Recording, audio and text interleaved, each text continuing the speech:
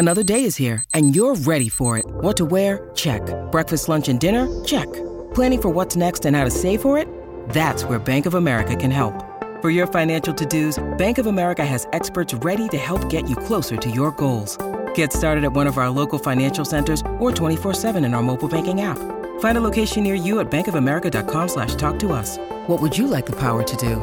Mobile banking requires downloading the app and is only available for select devices. Message and data rates may apply. Bank of America N.A., member FDIC. Many of us have those stubborn pounds that seem impossible to lose, no matter how good we eat or how hard we work out. My solution is PlushCare. PlushCare is a leading telehealth provider with doctors who are there for you day and night to partner with you in your weight loss journey. They can prescribe FDA-approved weight loss medications like Wegovy and Zepbound for those who qualify. Plus, they accept most insurance plans. To get started, visit plushcare.com/weightloss. That's plushcare.com/weightloss.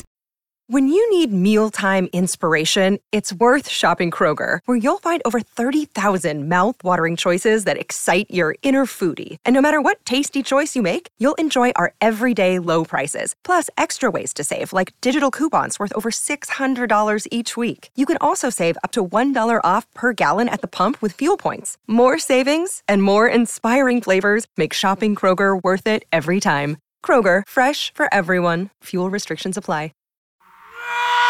Conspiracy Unlimited with Richard Syrett. On this Conspiracy Unlimited Plus episode, a Pulitzer Prize-nominated investigative journalist exposes the fraudulent numbers behind the coronavirus pandemic. How does Medicare insurance cover Medicare patients in the hospital during this crisis?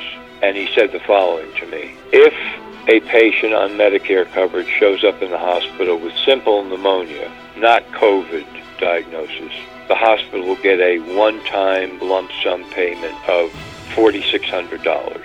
If that same patient with pneumonia is also diagnosed as COVID, Medicare pays out a lump sum of $13,000. If they put this patient with pneumonia that's also called COVID on a ventilator, the hospital gets $39,000. Conspiracy Unlimited with Richard Syrett. Pursuing the truth wherever it leads. Exposing evil and corruption and the secret machinations of powerful elites. Revealing the high strangeness beneath the surface of our supposed reality. Coming to you from his studio beneath the stairs. Here's Richard Syrett. Welcome to the very first Conspiracy Unlimited Plus episode, available exclusively for premium subscribers. And if you're listening to this, which means you're a subscriber, I want to thank you for your support and extend a heartfelt welcome. If you're a regular listener to this podcast, you're probably a lot like me and think there's something not quite right about what we're being told about the coronavirus. Not only the origin of the pandemic, but also about the contagion models, the case fatality rate, the logic behind the quarantine, the information that's coming from the World Health Organization, the CDC, and various other public officials. Jon Rappoport has, in my estimation, been at the forefront in examining the data and questioning the official narrative. He's working around the clock, getting new information out to his readers at nomorefakenews.com. Jon has worked as an investigative reporter for nearly 30 years. He's written on medical fraud, deep politics, and health issues for newspapers and magazines in the U.S. and Europe, including CBS Health Watch, Spin, Stern, and LA Weekly. The LA Weekly placed Jon's name in nomination for a Pulitzer Prize for his interview with the president of Salvador University, where a military takeover had occurred. He's the author of several books, including AIDS, Inc., Scandal of the Century, The Ownership of All Life, and The Secret Behind Secret Societies. He's also produced a massive collection of his interviews with insiders and whistleblowers, available on CD-ROM, The Matrix Revealed, Exit from the Matrix, and Power Outside the Matrix. Jon Rappoport, welcome back to Conspiracy Unlimited. How are you? Okay, Richard, hanging in. I've been reading your almost daily dispatches at nomorefakenews.com. These are densely packed information bombs, absolutely brilliant writing and research. My question to you is, when do you sleep? When I get tired enough so that I can't keep working, that's kind of the indicator, okay, time to lie down and go to sleep. All right, time to get up and get back to it. So I would say we've got about 10 articles lined up that we haven't been able to publish yet because we've been pretty much publishing 2 a day, almost every day now. So we're a little bit backlogged, but I keep looking for different ways to show people the fraud if they will look at it from several different perspectives, and they will see that this is not what it seems to be at all. And one of the things that you're asking readers to do is to go back to 2009, because, again, we've seen this movie before, and you rely on some amazing investigative reporting that was done by former CBS reporter Cheryl Atkinson. Take us back to the swine flu pandemic, quote, unquote, and what she discovered. Okay, so in the summer of 2009, during this so-called pandemic, the CDC in America was saying that there were thousands of cases in America. But what she found out was that they had secretly stopped counting cases altogether. So they had no measure of anything. But they didn't say that they had stopped counting. So she wanted to find out what was going on, and she did. And the thing that she told me, because I interviewed her, was that almost no cases or no test samples from patients coming back from labs around the country showed any trace of swine flu or any other kind of flu whatsoever. In other words, the whole thing was a complete hoax.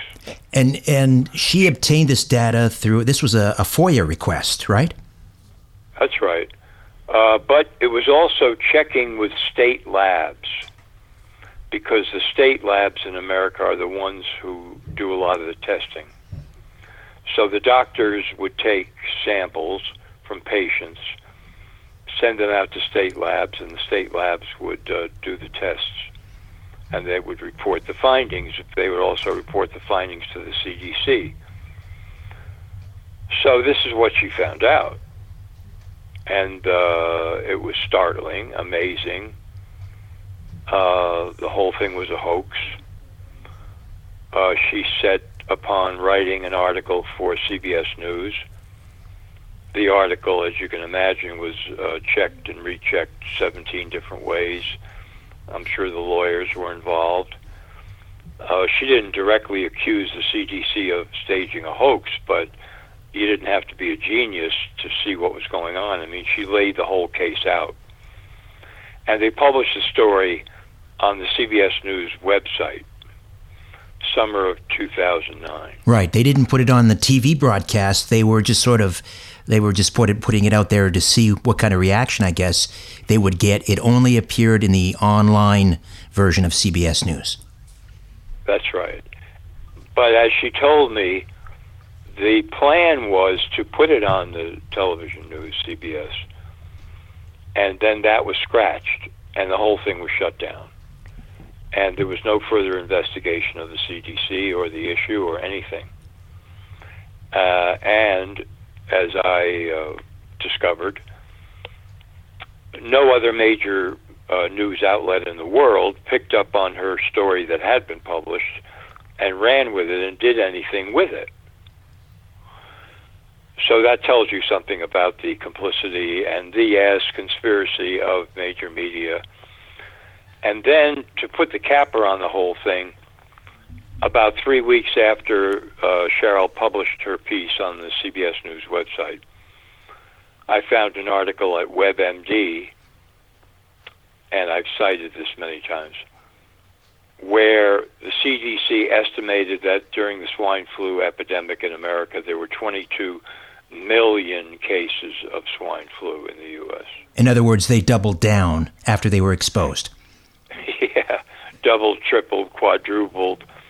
If one lie exposes you, tell a much bigger one. I mean, that's the strategy, which is exactly what they did. So my point in writing the article was, well, why should you believe anything they say now about COVID-19? You know, history matters. This is the same organization. Some of the same people are around. And it's the same M.O. Right. So that's the story. And like then, now, of course, people are pushing for a vaccine, maybe even a mandated or a mandatory vaccine. And we have Dr. Anthony Fauci, who is the face. Some now are calling for him to be named the sexiest man alive. And he is the face of the Trump administration's task force on coronavirus. And he was the one pushing for the swine flu vaccine the last time. Now, what happened with that vaccine? Caused all kinds of damage in different countries, and a partial ban resulted, ban of the vaccine in Australia. I mean, it was a disastrous vaccine. And it was an experimental vaccine. I mean, they cooked it up in record time. And they're trying to do the same thing now. Only this one could be much more damaging, because if they're going to start with a new technology altogether of vaccination, which is the rumblings that have been in the press for the past 3 months, so-called DNA vaccines, for example. This is really gene therapy. It's not a vaccine at all. And I'm not making this up. This is March 3, 2015, New York Times. Permanently alters the genetic makeup of anybody who takes the vaccine, if it's a DNA vaccine. They inject genes into the body, which they claim will provoke an immune response to whatever it is they're trying to immunize people against. So synthetic genes, right? You know, it's the same story, only it's a lot worse. So how do these synthetic genes, I guess that's what they're called, synthetic genes, how does that work? Or how would it work? I'm not sure exactly about all the steps, but the gene sort of, it produces, I think, or stimulates a protein in the body that mimics the virus that you're trying to protect against, so that the immune system is fooled into thinking it actually is the virus, mounts an immune response, which is the theory of vaccination. So that's kind of the story of how it's supposed to work.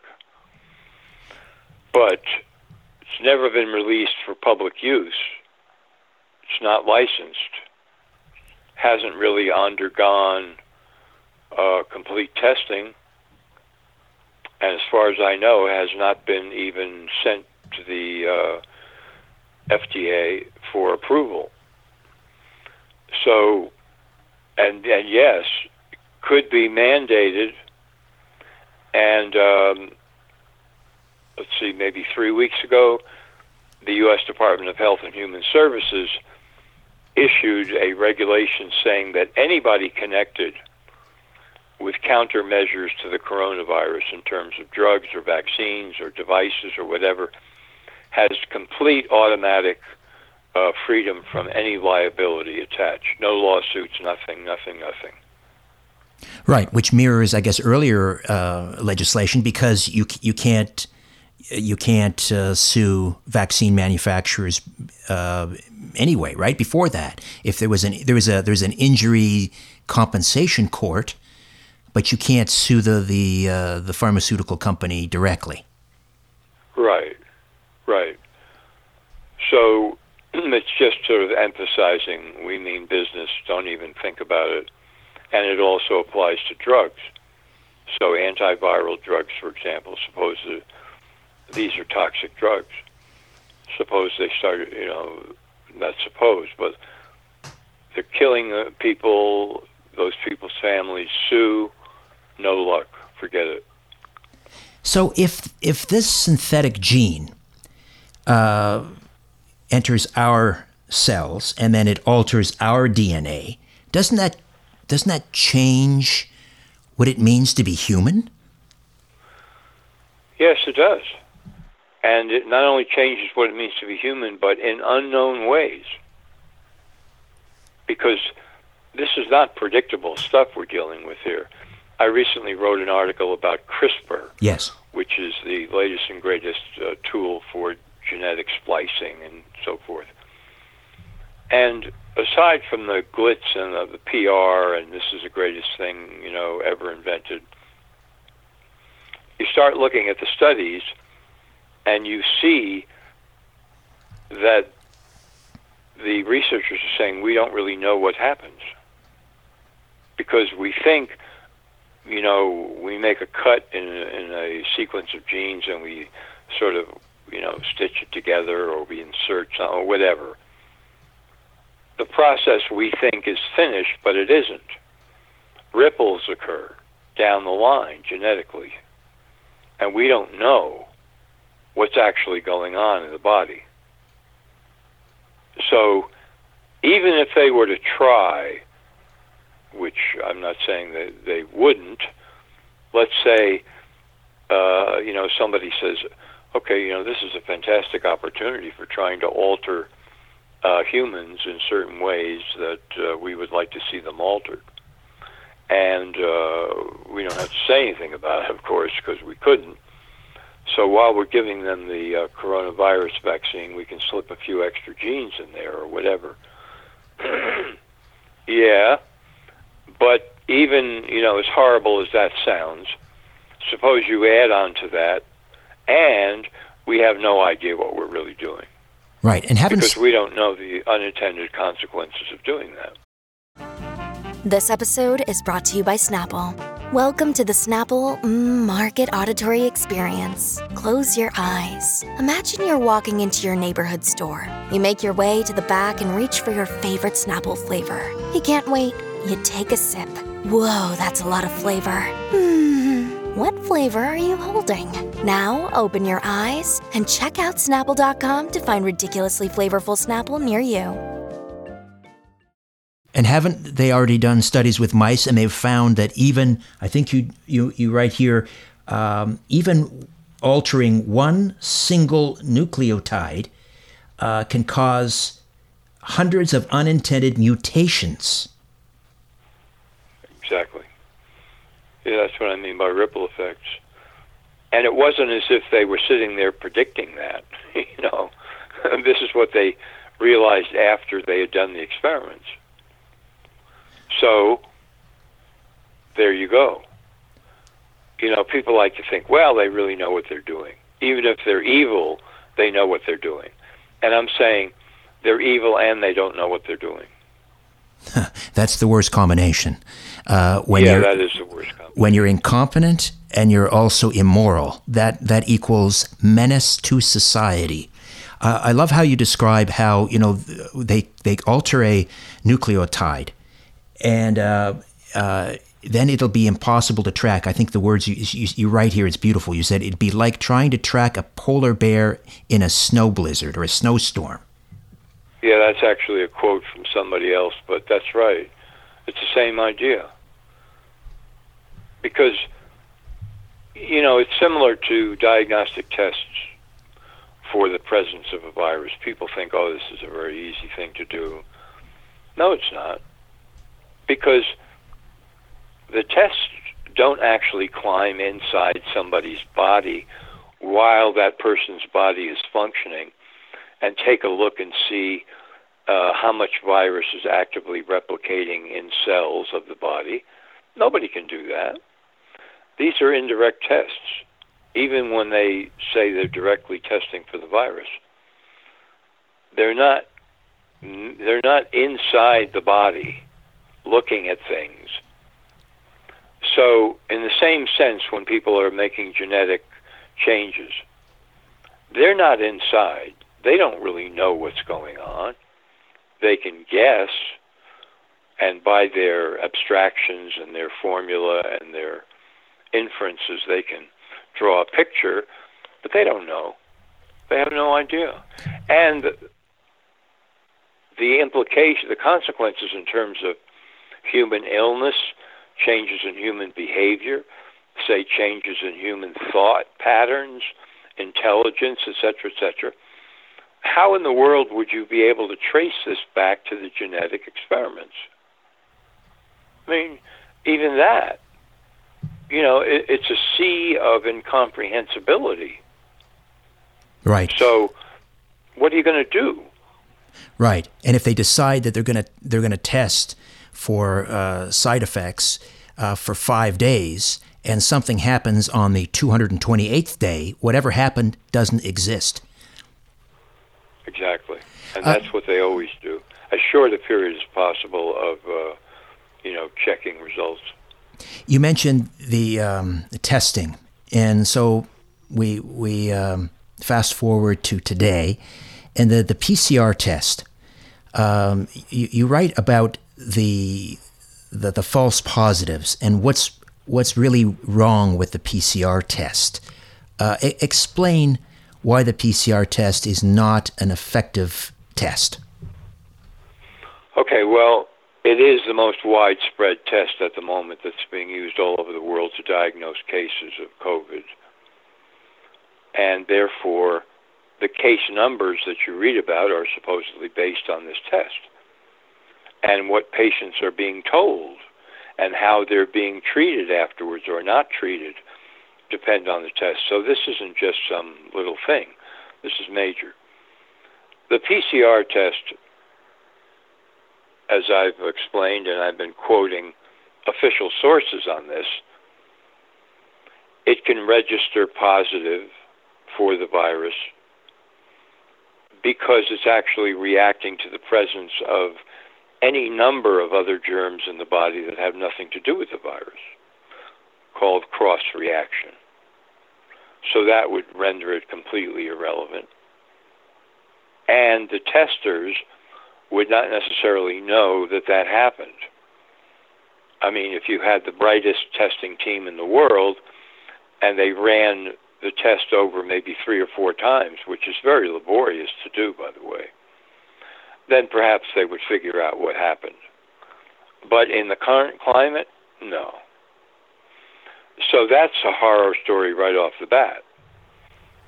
Any number of bacteria or other viruses in the body could cause the PCR test to say, this guy's infected by COVID.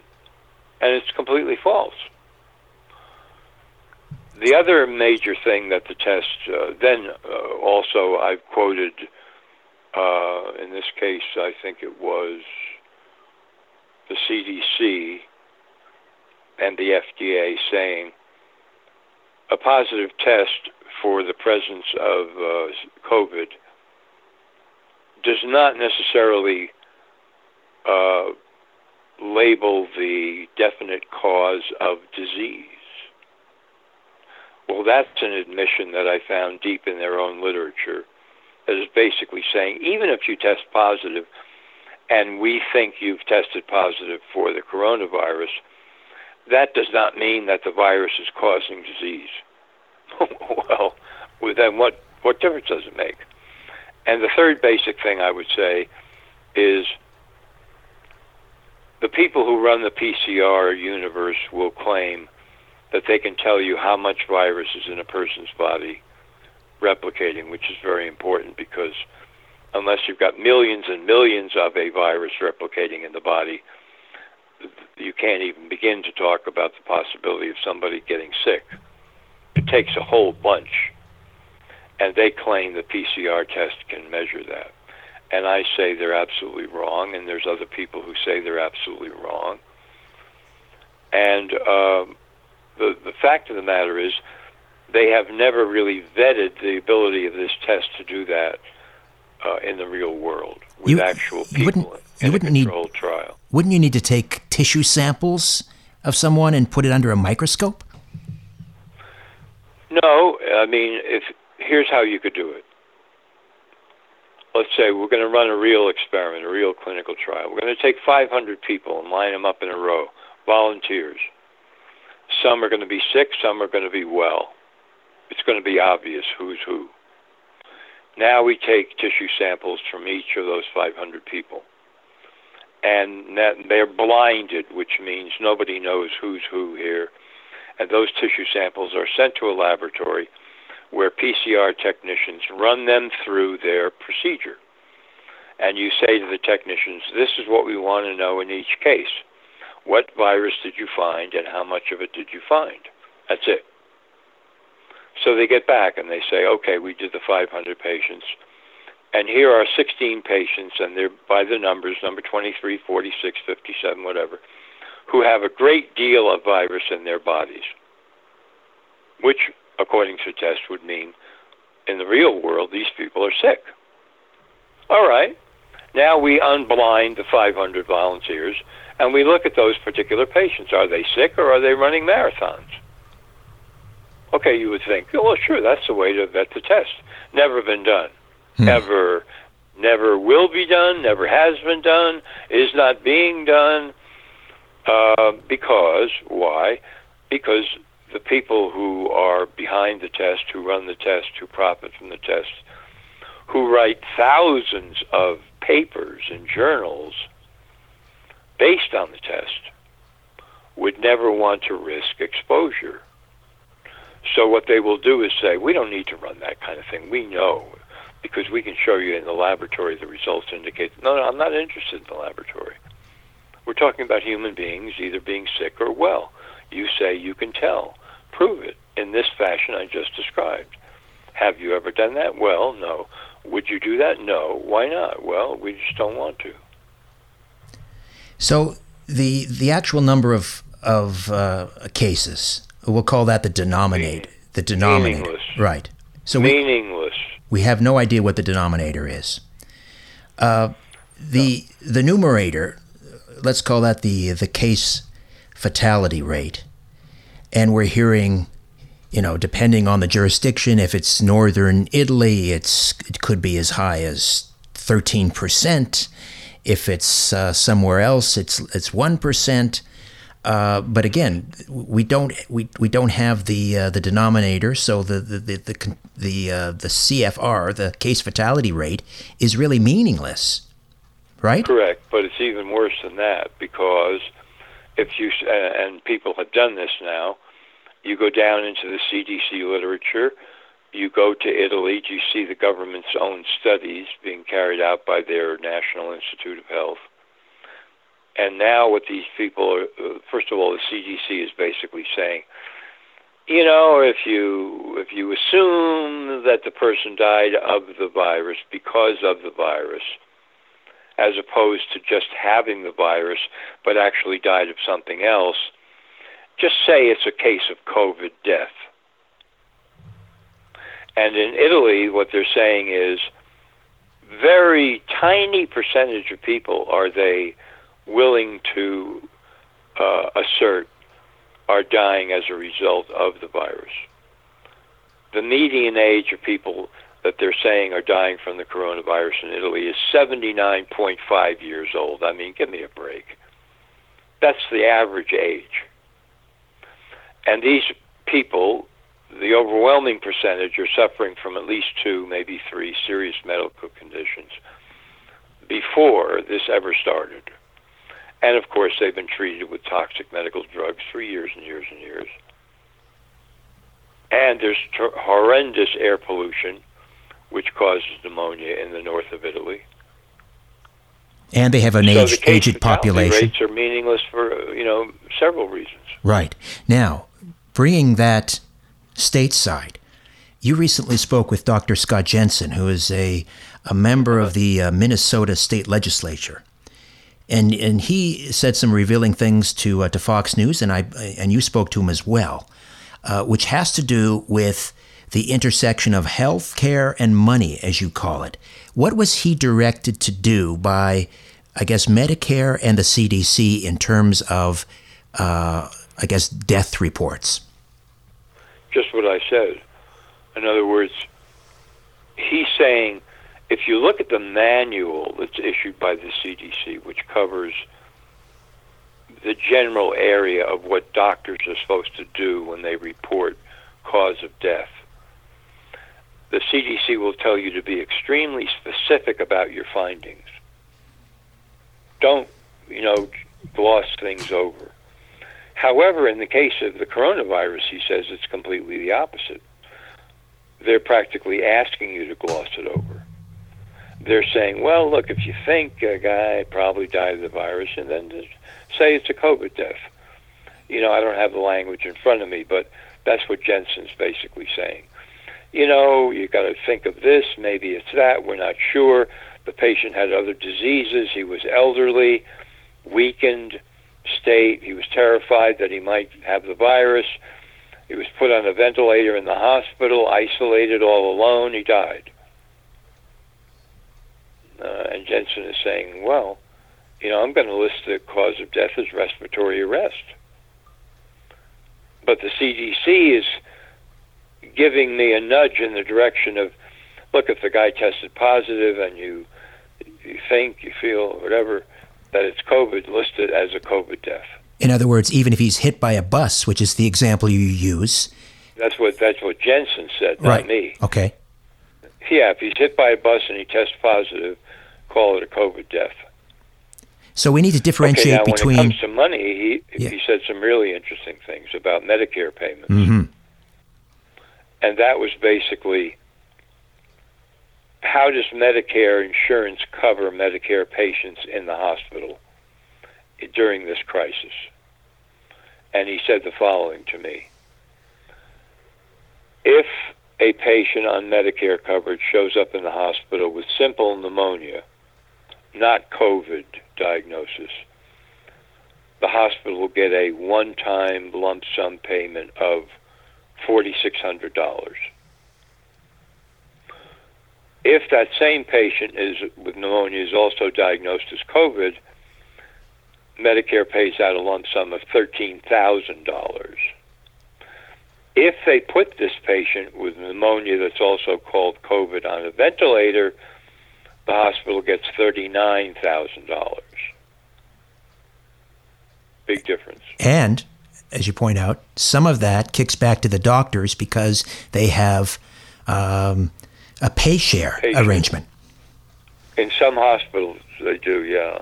And then I think there are chains of hospitals where that's the case. The doctors actually participate in the, the revenue. So in other words, there's an incentive here for attending physicians and hospitals to diagnose people as having COVID-19, collecting either a one-time payment of $13,000 or, if they go right to the ventilator, $39,000.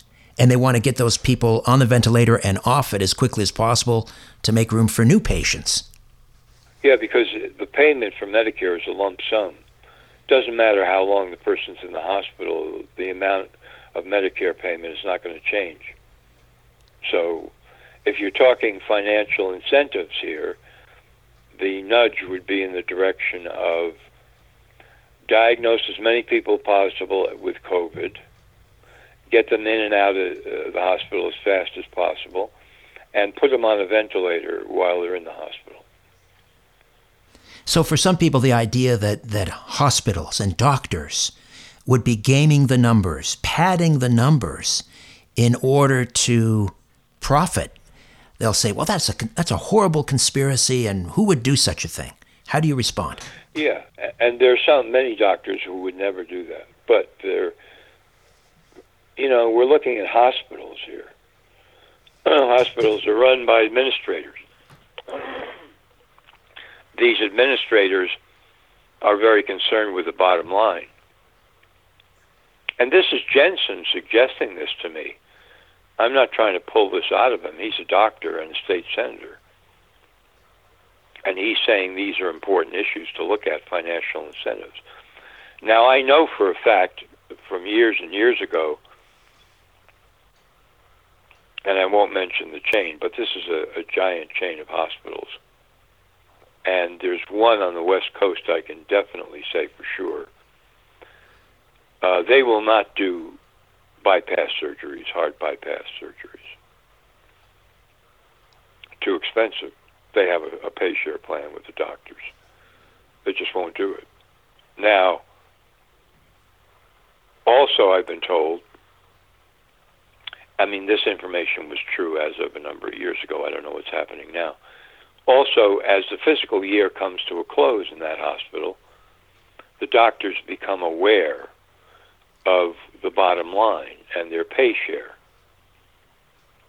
So naturally, the incentive would be to handle as many patients as possible, to rake in as much money as possible before the end of the fiscal year, so the payouts to the doctors are as high as possible. We were told that if we stay indoors, and flatten the curve, that was the slogan. It's on everybody's T-shirt now and their Twitter, flatten the curve, that then, we would prevent a burden on the healthcare system and life could go back to normal more or less. Now they're not saying that anymore. They're not saying flatten the curve. They're saying break the back of the curve, crush the curve, bring the cases to near zero, wait for a vaccine. And every 2 weeks they say, well, maybe in 2 weeks. And they keep pushing it forward. We're being led around here by our nose. What do you think their end game is? To keep us locked down for another 6 months if they can get away with it? I hope not. I don't know what they think their end game is while they're destroying the economy day by day. And I don't know if you saw the protests in Lansing, Michigan the other day, but I did. Thousands of cars drove into the city. People were fed up, sick and tired of this whole thing. I salute those people. I read an important article the other day by Jeffrey Jackson where he talked about the effects of unemployment on health and dying. Because studies have been done about this in the past. How does unemployment, which is kind of a polite word for, desperation, lead to illness and death? Let's put it out there in front, because we're not just talking about, on the one hand we have this raging epidemic, and then on the other hand we just have unemployment. No. Unemployment leads to illness and death. So, my take is that the Fauci wing of the lunatics in charge now, they want to keep this going as long as possible, the lockdown, because they are of a mind that either we need the vaccine, as Bill Gates is saying, and he's got the money, or they actually believe that the practice of the lockdown is going to somehow blow the virus away, and then we can go outside. But other doctors are commenting that social distancing and isolation is counterproductive if you assume that we actually have an epidemic caused by a virus here. That what we really should be doing is exposing as many people as possible to the virus. Right. You need That's how you get rid of it. If you're going to get herd mentality, or herd immunity rather, you need healthy people. Just people will become immune because, what it comes down to is, if you admit that this virus is not really lethal. I mean, I'm already in the official world with this conversation. In my articles, I say they never even proved they discovered a new virus in the first place. But for the purposes of this conversation, if you assume that there's a virus loose, is it really lethal? Or are you just fabricating it by saying, or by covering up the fact that you have all these very elderly people that are dying, for the most part, who already have very serious illnesses? Because if you're saying, and if you will admit, as Fauci actually did before he took it back, that this is like a serious flu season, which he said back at the end of February, then the strategy would be let as many people outdoors as possible, put the children back in school, let everybody get immune, forget about the whole thing. We don't need a vaccine. But Fauci is a vaccine obsessed person. And he is connected to people like Bill Gates who are vaccine obsessed for different reasons. And so naturally they want to promote the vaccine in every way that they possibly can. And one way to promote it is to say, the virus is too dangerous to let people out of their houses until we have the vaccine. And if they can do that, then they can say, if you want to get out of your house, you've got to have a vaccine. You've got to have an immunity certificate. Now, that's like Nazi Germany. That's like the USSR. That's like East Germany and the Stasi. That's like friggin' China. Yeah. You know, that's what that is. And we're heading in that direction already. Well, but how do governors, like the governor of Michigan, is it Whitmer? Michigan, Whitmer, who is instituting some of the most draconian, right? Shutting down churches, shutting down protests. While they're freeing prisoners to stem the tide of the infection, they're throwing priests in jail. And where do they derive that power? Because those are inalienable rights in the Constitution. How does a governor of New Jersey, for example, give the order to arrest people that are assembling in a church? Where does that come from?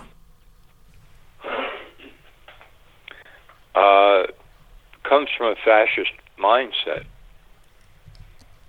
These people are not in power to just sit around. When you give them a reason to take action, it stirs their juices and adrenaline. And, power is an aphrodisiac for many people. And so when they can lock people up and they can look out and say, gee, it's nice and quiet out there, there's nobody around, everybody's locked up, and it's because of me, well, a lot of people get off on that. Well, remember that experiment, that social experiment, where one half of the group were supposed to be prisoners and the other half of the group were to play prison guards, and what happened? Yes, indeed. Even though it was a game of pretend, the prison guards started beating on the prisoners. You betcha. It's not that hard. You give somebody a gun, you give somebody a stick, and you give somebody a badge, and you say, now you're in charge of these people, and these people are dangerous. Don't ever forget that. And you have to line them up and keep them in order and make sure you're watching them, because they're going to do strange things if you don't. But of course, all this is under the surface. So nobody's going to come out and say, I'm power hungry and I'm getting off on this.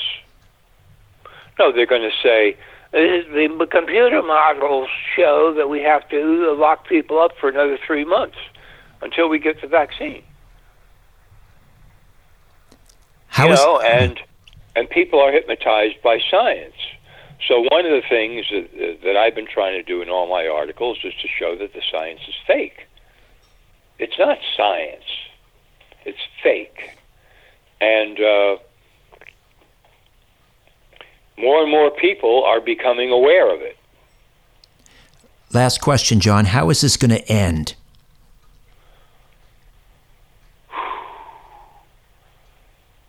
I remain somewhat optimistic that, the economy will get turned back on.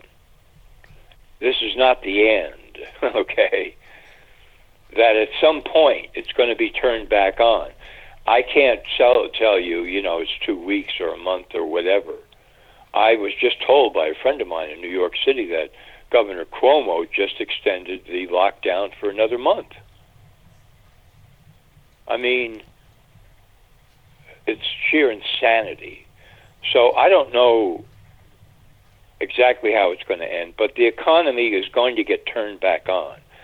And my hope is that when it is, and there's going to be a tremendous amount of human wreckage that's going to be revealed that the press is now covering up, by the way.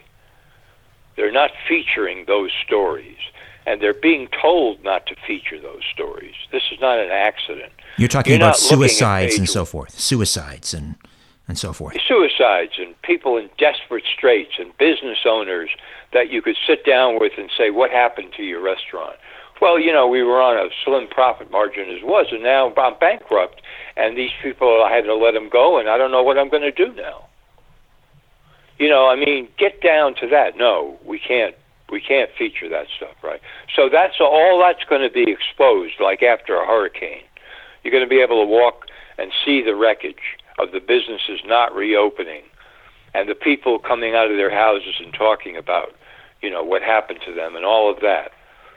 And what I'm hoping is that there's going to be, along with a resurge of tremendous energy, people looking back on it and saying, we got conned, we got played.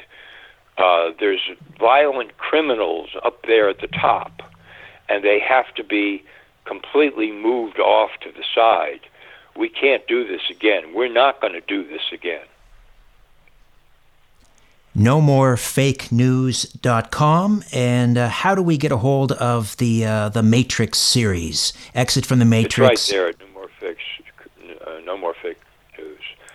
People can just go to the site. I have 3 big collections about the Matrix, which is the reality in which we find ourselves, and that has been created for us, so to speak.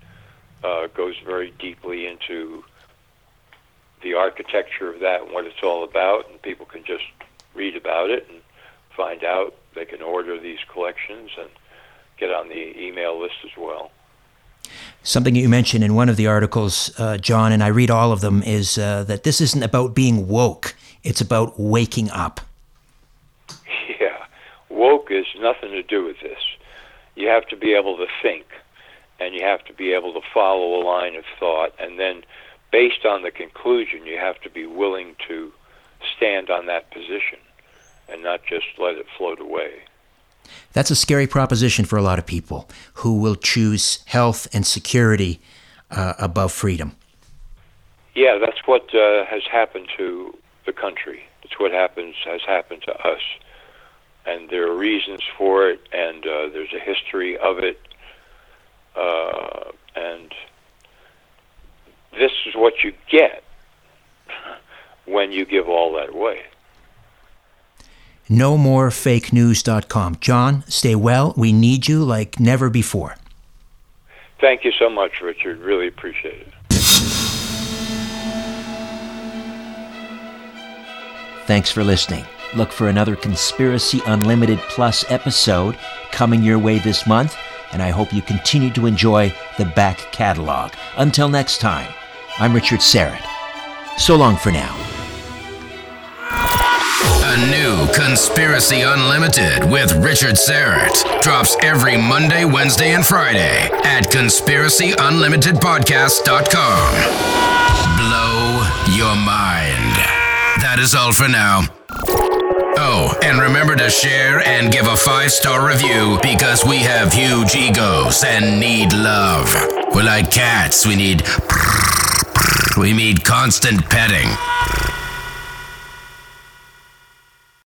Protect your dream home with American Family Insurance. And you can weather any storm. You'll also save up to 25% by bundling home, auto, and life. American Family Insurance. Get a quote. Find an agent at amfam.com. Products not available in every state. Discounts may not apply to all coverages on an auto or home policy. Discounts do not apply to life insurance policies. Visit amfam.com to learn how discounts may apply to you. American Family Mutual Insurance Company, SI, and its operating companies, American Family Life Insurance Company, 6000 American Parkway, Madison, Wisconsin.